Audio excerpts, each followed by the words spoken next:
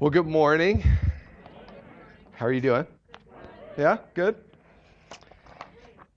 It's almost the end of March. Anybody stay up late watching basketball last night? Okay, one, two, three. There we go. I did. Well, not. I didn't make it till the end. I'm not gonna lie. I was too disappointed. I had Kansas winning everything. So if you watched last night, you know that it was a bad night for me. Oh well. That's enough basketball, I know. I don't want to lose everybody in the room in one fell swoop. But yeah, it is a privilege to be able to be here. This is my first time preaching. Sarah preached, I think, about a year ago here. So we're, we get to do this together, which is pretty great. We met at seminary, so we knew right away that pastoring together was going to be a part of the deal. And we're pretty happy with how that's worked out. So we've been church planting in Providence with the Vineyard for the past couple of years. So that's how we've really connected with you all and become good friends, I think, with Rob and Liz, and have appreciated their support and encouragement over the past couple of years. And yeah, just grateful to get to drive up 45 minutes and hang out with some Vineyard friends for the day. So this morning, I thought I'd start off by talking about the season that most of the church throughout the world is participating in right now, Lent. You know what Lent is? We don't talk about it a lot in Vineyard churches or kind of non-denominational churches. It's not, we're not always the biggest on seasons of the church. The Catholic Church and some of the more liturgical churches are a little bit more focused on that.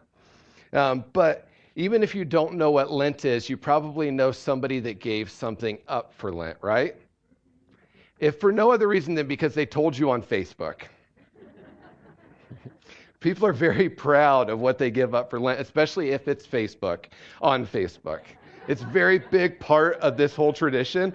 It's newer. The Pope hasn't quite said that that's how it needs to be done, but it's getting close to that point, I think. So I've participated in Lent for the past few years in kind of the practice of giving up things. Has anybody else done that this year? Did anybody give anything up? A couple of people? Cool. I've given up the usual suspects. Facebook, I have done that, of course. I gave up TV one year, movies. I think I gave up like eating out one year. I gave up coffee. Everybody does that. That's like a rite of passage if you're going to practice Lent, is to give up coffee. Just don't do what I did the following year. Giving up coffee was good enough that I thought that the next year I could just give up all types of caffeine. That was awful. Truly horrendous. I gave up coffee, tea, soda. By the end of the 40 days, I was literally wondering if there was anything in life worth living for.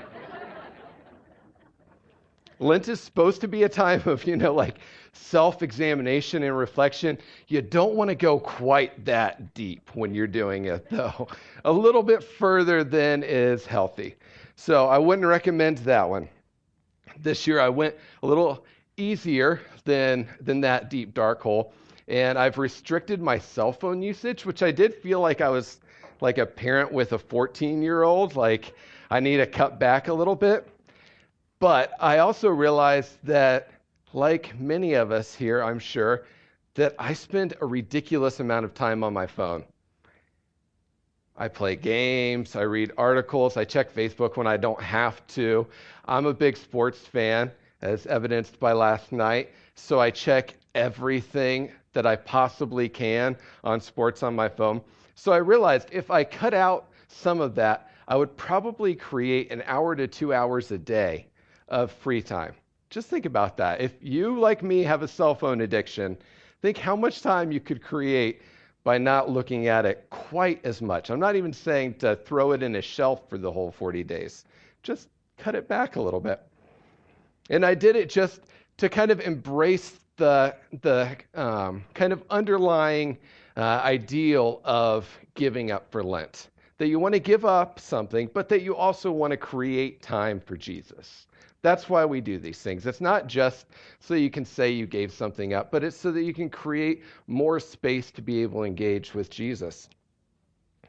Lent may not seem like much more than just giving up Facebook or eating fish sandwiches at McDonald's on Friday or going to the local fish fry if you didn't grow up around it. But that is kind of the key component of it, is it's a time for us to be able to give up and to anticipate. To give up good things in our lives and to anticipate the best. To anticipate the gifts that Jesus has given to us, to look ahead to Easter and to see the gift that he is kind of every year that we look forward to remembering his life, death, and resurrection. Things that we're not giving up things that are bad, we're just giving up things that aren't the best. So we can focus on the best. Lent started as kind of this cool period. I think it's a really great idea. Maybe you should think about this for people who want to get baptized, Rob. No one's going to want to get baptized after this, by the way. But it started with this 40-day period leading up to somebody's baptism, which in the early church, most baptisms were done on Easter Sunday. So they would take a 40-day period leading up to that where they would fast and be in repentance and prayer and self-examination for that entire time so that they could really process what it meant to be able to go from death to life in that process of baptism, just joining with the sacrifice that Jesus did. 40 days of self-reflection. They were hardcore back then. But that was how Lent started. And eventually pastors were like, this is actually a good idea for all of us to be doing on a regular basis. And so over the centuries, it kind of developed to become a more kind of formulaic, regular thing that we do. And this morning, I want to look at a conversation that Jesus has in Luke 18. So if you have your Bibles with you and you want to open up to that, Luke 18, verses 18 to 30. I saw some Bibles on the sides if you want one of those. It'll also be on the screen. I feel that motion was very like airplane stewardess. Sorry, I just realized that as I was doing it. On the sides right here. Wow, just distracted myself, but you're welcome there. That was good. But I want to look at this conversation that Jesus has with a young man who we're told three things about: that he's young, that he's rich, and they call him a ruler. We don't know much else about him. But this young man comes and asks Jesus a simple question: how do I gain eternal life? And Jesus gives him a really, really hard answer. He tells him that he has to give everything up, give all of his wealth away. And as we're in this period of looking ahead to the sacrifice that Jesus gives, I think that this is a good passage for us to reflect on this morning, to look at the cost of following Jesus, the realities of it, that it's not always easy, that there are some difficult things that he calls us to, that is a part of discipleship, of truly following Jesus. Not all of us are going to be asked to give up all of our money, thankfully. It's kind of hard to pay rent if that's the case. But we are asked to give up something. And so I want to reflect on that this morning. So with that, let's read Luke 18. Begins in verse 18. It says, "A certain ruler asked him, 'Good teacher, what must I do to inherit eternal life?' 'Why do you call me good?' Jesus asked. 'No one is good except God alone.'" I always think that Jesus sounds super argumentative right here. Like that seems unnecessary. Like Jesus is just kind of poking at the guy a little bit. Like it's a compliment to call somebody good. It's not bad. So I was looking at that because it seems argumentative and I wanted to understand what Jesus was getting at. And the word that the young man uses here is closely aligned to the word throughout the Old Testament, the word good, that's used whenever somebody's talking about the Messiah, about the Savior, the Son of God. So this young man comes up and he calls Jesus this one version of good that in their language sounds really similar to how they would call the Messiah good. And that's what Jesus is getting at. Jesus wants to kind of poke at him a little bit and say, do you actually understand what it is that you're asking me? Like what you're calling me? Do you understand what you're implying right now about who I am? He's wanting to dig in a little bit deeper, see what's going on in this guy's heart. Let's continue. He says, you know the commandments.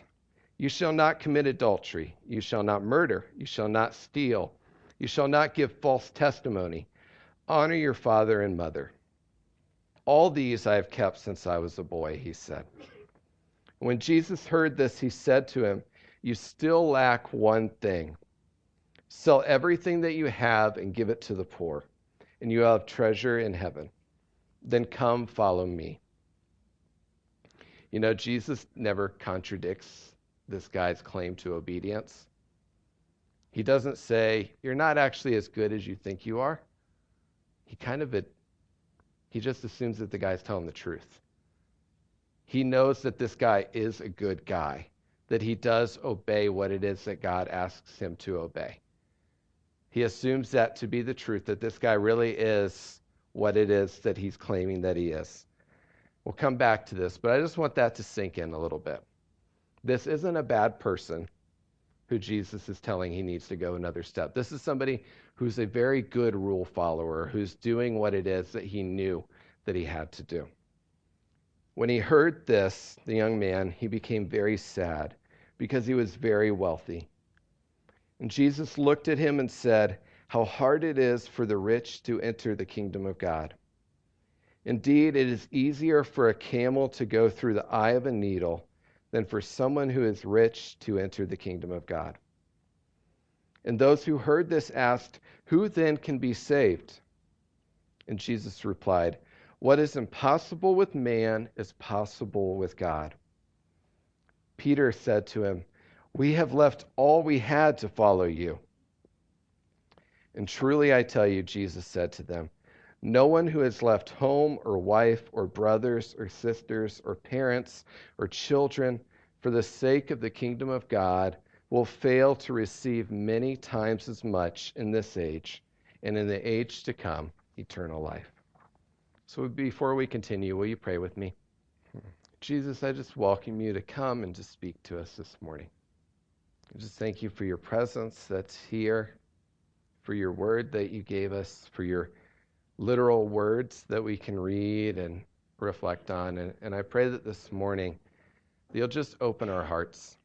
Help us to be able to hear you clearly, to hear the questions that you're asking us individually as we reflect on this. Give us a willingness to value your love and your truth much more than our comforts, than things that we don't want to let go of. Don't let us walk away from you sad. Let us walk away from you joyful because we're willing to let go of what it is that you've asked us to let go of, to follow you wholly. Give us grace to do that this morning and to hear you clearly. In Jesus' name, amen. So as we continue, let's just acknowledge that this is a hard passage, right? This isn't one of the easy ones that Jesus gives where it's like, yes, I want to follow that guy. He's going, he's bucking the system. He's doing things that are fun to follow after. This is a difficult one. This pokes at his followers pretty clearly. He's calling us to something difficult. It's hard to hear. It's hard to wrap our minds around. It's hard to live out. And that's the reality of what Jesus is saying here. And following Jesus sometimes is difficult. Do you know that? It can just sometimes be difficult. Sometimes in America, I think we have our ideas of what difficult looks like when it comes to following Jesus versus, other parts of the world. But all of that aside, just the really kind of literal task of following Jesus is difficult because he asks us to do things like this, to live in ways that go opposite of how it is that we want to live, to do things that are different than what we would want to do. And so like Peter, we can often ask, okay, Jesus, then who can be saved? Who can do enough to follow you? Who can earn this? Which leads to my first point, that you can never be good enough to gain salvation. You know, this young man isn't the first person that asked Jesus this exact same question in the book of Luke. If you were to flip back a couple of chapters to Luke 10, you hear another similarly kind of affluent and influential person, a lawyer, asking Jesus this exact same question. And in that, Jesus gives a fairly different answer in some ways. Jesus tells him, you want to gain eternal life? Here's what you do. You love God with your whole heart, mind, soul, strength, with everything, and you love your neighbor as yourself. You do that, and everything else is wrapped up in those two things.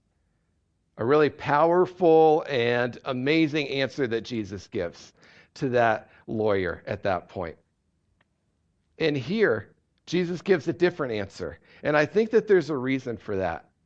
Because I think that if Jesus would have told this young man that answer to the same exact question that we see in Luke 10, that this young man probably would have walked away and said, I've done it. I'm doing it. I love God completely. I love my neighbor as myself. I'm doing exactly what it is that he said that I needed to do in order to follow him, in order to gain eternal life. I'm there. I'm reaching it. He would have walked away feeling good about himself, and probably for the most part, that's great. That would have been positive for him.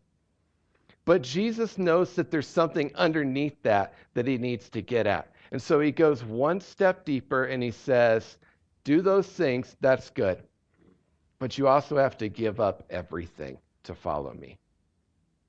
And that was too much for this young man. You know, Jesus is very happy with us following rules. You know that?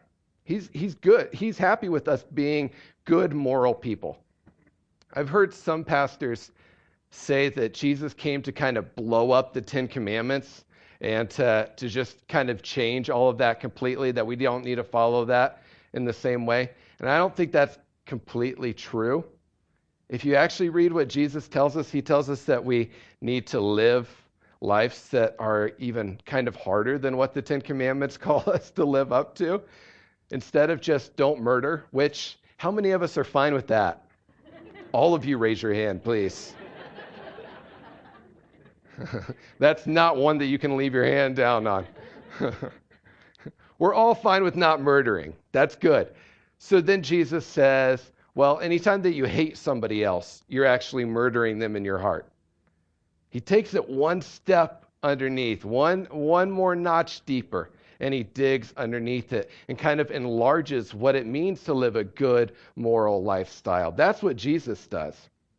But what we see here, Jesus is kind of going outside of that. And if you look at the list of commandments that he gives, he tells us to, not murder, not steal, lie, all of that. Honor your father and your mother. That's not the entire list of the Ten Commandments. You realize that, right? He leaves out some very important commandments here. For instance, the first one. You know what the first commandment is? It's in Exodus 20, verse 3. It says, you shall have no other gods before me. Jesus left that out because I think he knew that this young man probably wasn't living completely up to that one.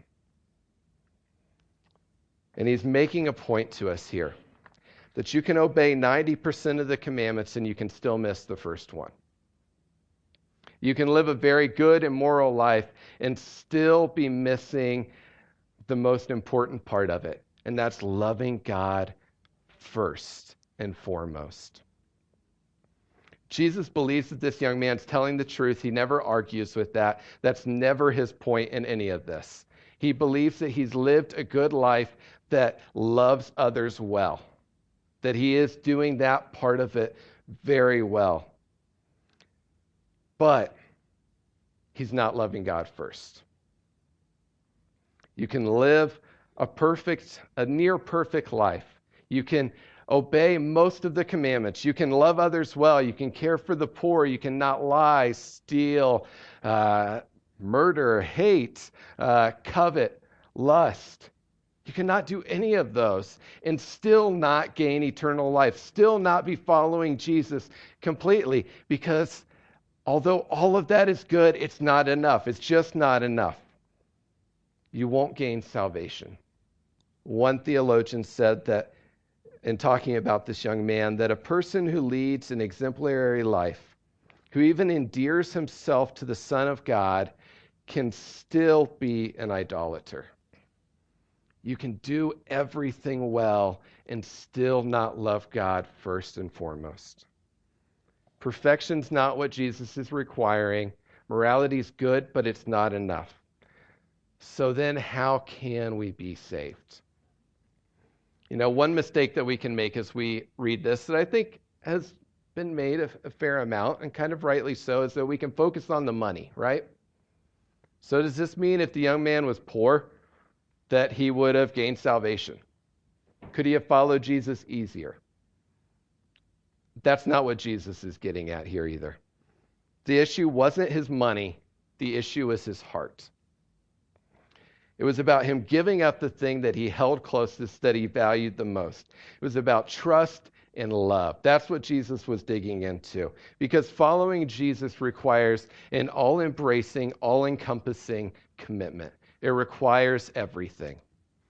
And in fact, wealth is often seen throughout the Bible as a sign of God's blessing. We kind of shy away from that a little bit because of certain theological values that we see on TV a lot in Western culture. So we don't like to kind of admit that throughout most of the Old Testament, that you knew somebody was doing what it is that God wanted them to do by the fact that they were wealthy. That was how they viewed it. That was Solomon, David. There's lots of examples. One of the greatest examples of where this kind of conundrum starts to show up is with Job. Job, one of the more difficult books to get through sometimes, a little depressing at times. But in it, Job, we're told that he loved God better than anybody else in the world at that time. That's a pretty amazing statement, right? Hey, if God said that about me, that would be quite an honor. That's a pretty amazing value that he loved God better than anyone else. And so what happens to him? His kids die. His money and his possessions all disappear. And then on top of it, his health goes. So within a 2-week period, I think, he loses every single thing in his life that he possibly could have. And at that point, his wife tells him that he would be better off if he just killed himself. That's rough. If Sarah told me that would be pretty hard. Well, you might have nothing else to go. Whew. You don't want to be in Job's shoes. That's hard. And so then his friends show up. And you know what his friends' first thought was? The whole reason that this is happening. They never question if God's teaching him something. They just first and foremost go, you sinned. I don't know what you did, but it was bad. That's the only reason that this would happen. You screwed up big time, and I'm not standing around getting in the middle of that mess because I'm not going down with you. So you need to repent and give that up to God, and then everything in your life will be better. That was their immediate and constant reaction to it. And then God speaks, and God shows them pretty clearly that it's not a one-for-one thing. Wealth doesn't equal God's blessing. You can be poor and be blessed by God. You can be wealthy and be blessed by God. You can be wealthy and not be doing what God wants you to do, and you can be poor and not be doing what God wants you to do. God's blessing and his favor don't equal wealth or a lack of wealth. That's not at all what's going on. So Jesus isn't focused on this guy being wealthy. He doesn't want to just take away his good stuff. And it's also not about generosity, although God loves generosity, right? And we love generosity. We love to see examples of really wealthy people giving away amazing amounts of money. Warren Buffett and Bill Gates. Do you know how much money combined they've given away in their lives? Any guesses? Not quite $1 trillion. I don't even know how many zeros that is. But yes, not quite that. Higher than $10 billion. $50 billion. That's amazing, right? That's huge. I will never be able to give away $50 billion simply because I will never have $50 billion to give away. That's just an outstanding amount of money. They're hugely generous. They care for others well, it seems like. They have a good value system with that. They're also still tremendously wealthy. Generosity is great, but it's not all that Jesus is going to here. He's not worried about if the man has 50 billion, that he needs to give away at least 25 billion of it. It's not a percentage that Jesus is focused on. He doesn't want to see his financial statements. He's not worried about his end of year tax donations. Like he doesn't care about any of that. It's not how much money he has, it's where his heart is. Jesus didn't want 10%, 20%, or 30% of his heart. He wanted all of it. That's what Jesus is going at. Darrell Bock is a New Testament theologian, and he says that others passed the test not because they literally sold all, but because the direction of God became the central orientation of their lives. They had left all for the sake of the kingdom. The direction of God became the central orientation of their lives. It's not about what percentage that you're willing to give away. It's about if you're doing what it is that God's asking you to do. It was never about his money. It was always about his heart. And we're told that because verse 23 tells us that he was very sad when he heard this. The Message translates it this way. It says that he became terribly sad because he was holding on tight to a lot of things and not about to let them go. You know, we ask ourselves sometimes, what do we love the most? How do we figure out what we love the most? What makes you the saddest to let go of? Your sadness will lead you to what you love. This young man was saddened by the reality that he had to give away the thing that mattered the most to him, and he couldn't do it.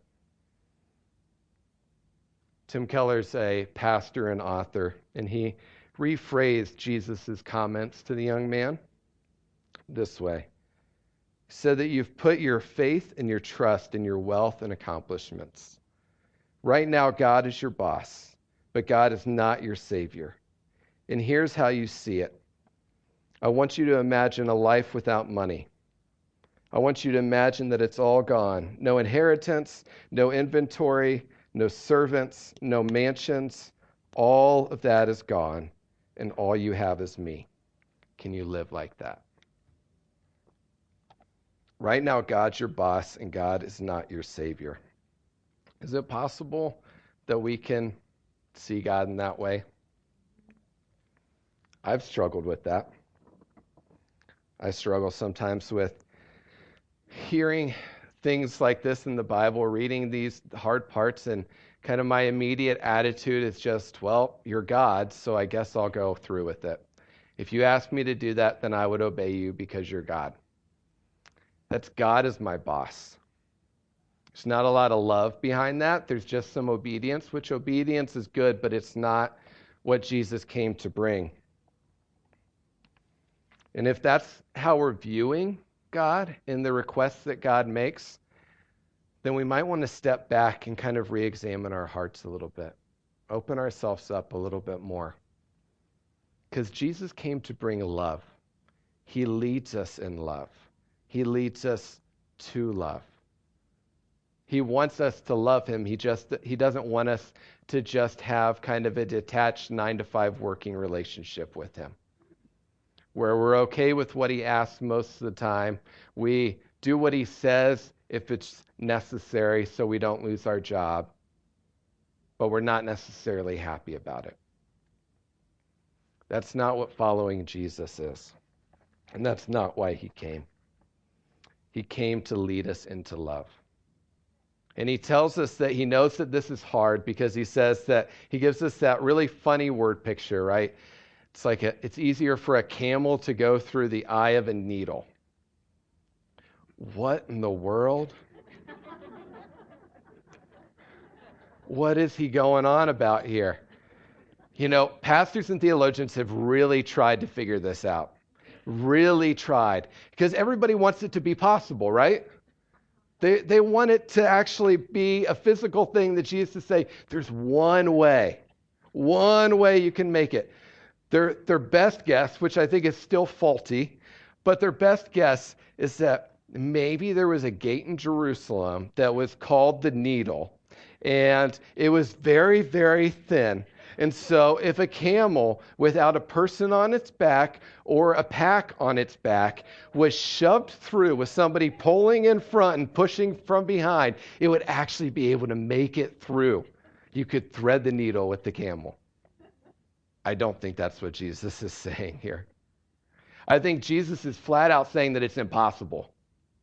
You can't enter the kingdom of God on your own. It's physically impossible. There's no way that the largest animal in all of Israel could go through the smallest hole in all of Israel. This isn't Harry Potter. It's real life. It's not possible. You can't make it happen. Salvation is a gift. Plain and simple. That's the answer. What's impossible for us is possible for God because Jesus made it possible. The only way that you can gain what he's asking for is by accepting it from Jesus. Because Jesus has given so much more for us than we could ever give to him. Even if you're a billionaire and Jesus asked you to give away everything, and you put it on a scale, weighing the gift that Jesus has given to you and the $1 billion that you have in the bank account, the scale would be so far in the favor of Jesus' gift that it's not even funny. You can't pay enough to equal it out. His gift is worth so much more. We're in this time of Lent looking forward. Rob mentioned looking at Easter in 3 weeks. We're looking at that gift kind of square in the face and remembering what it is that Jesus came to do. That he gave us his greatest gift that's made through the greatest love. That he gave it to us in one of the most painful and heartbreaking ways imaginable so that we could enter the kingdom of God. It's not a magic trick, but there is only one way through it. And we can't make it happen on our own. So as we come to an end, where do we go from here? What's Jesus saying to us today? Most of us don't have the wealth that this young man had, so that's not going to be the same request. But we also can't just enter the kingdom of God just by living really good lives.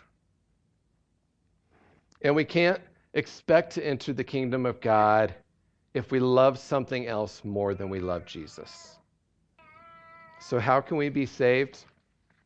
Love Jesus first and love him completely. Where's your heart at? Let Jesus be your Savior, not just your boss, not just the one you'll obey, but the one that you truly love and that you're truly grateful for the gift that he's given. And this morning, I'll ask the hard question. What's Jesus asking you to let go of? What's he requesting of you this morning? There's no way around it. He asks for a lot. It might not be a financial thing, but it may be. But he's asking for everything. He demands for us to reorient how we view everything in our life, to value money, houses, cars, possessions, our jobs and careers, our hobbies, even our vacations a little bit differently. To see it through his eyes instead of just through ours. And as much as it might hurt, and I do fully acknowledge that it may, if you want Jesus to be your Savior, you're going to have to let go of something. You can't keep holding on to everything the same way you did before and still follow Jesus. It's just the reality of it. Jesus is pretty clear about that all throughout the Gospels. It's not easy to follow him. You can't have two saviors. So what are you holding on to this morning? I want to encourage you just to let go of the things that you're sad to let go of.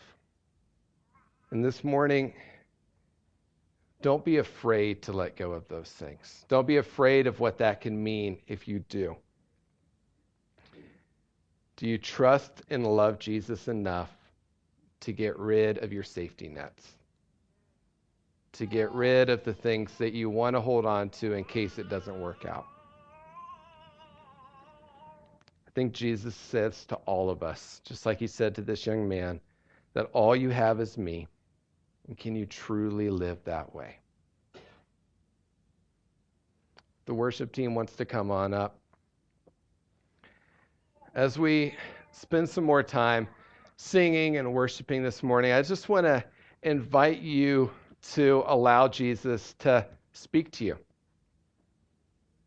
To answer the question, what do you want me, Jesus, to let go of this morning? Is there anything I'm holding on to that's not the best, that I'm holding on to instead of you, that I'm holding on to in case it doesn't work out with you? And that's a reality that many of us go through off and on throughout your lives of following Jesus. It's not just a one-time thing. It's something that we can do often. So I just want to encourage you to allow Jesus to speak to you this morning. Allow him to point out what it is that he's wanting you to let go of so that you can more fully grab a hold of him. So during the time of worship, just allow Jesus to speak to you. At the end, I'll be back up to lead us in some prayer. But for now, just reflect on that. Amen.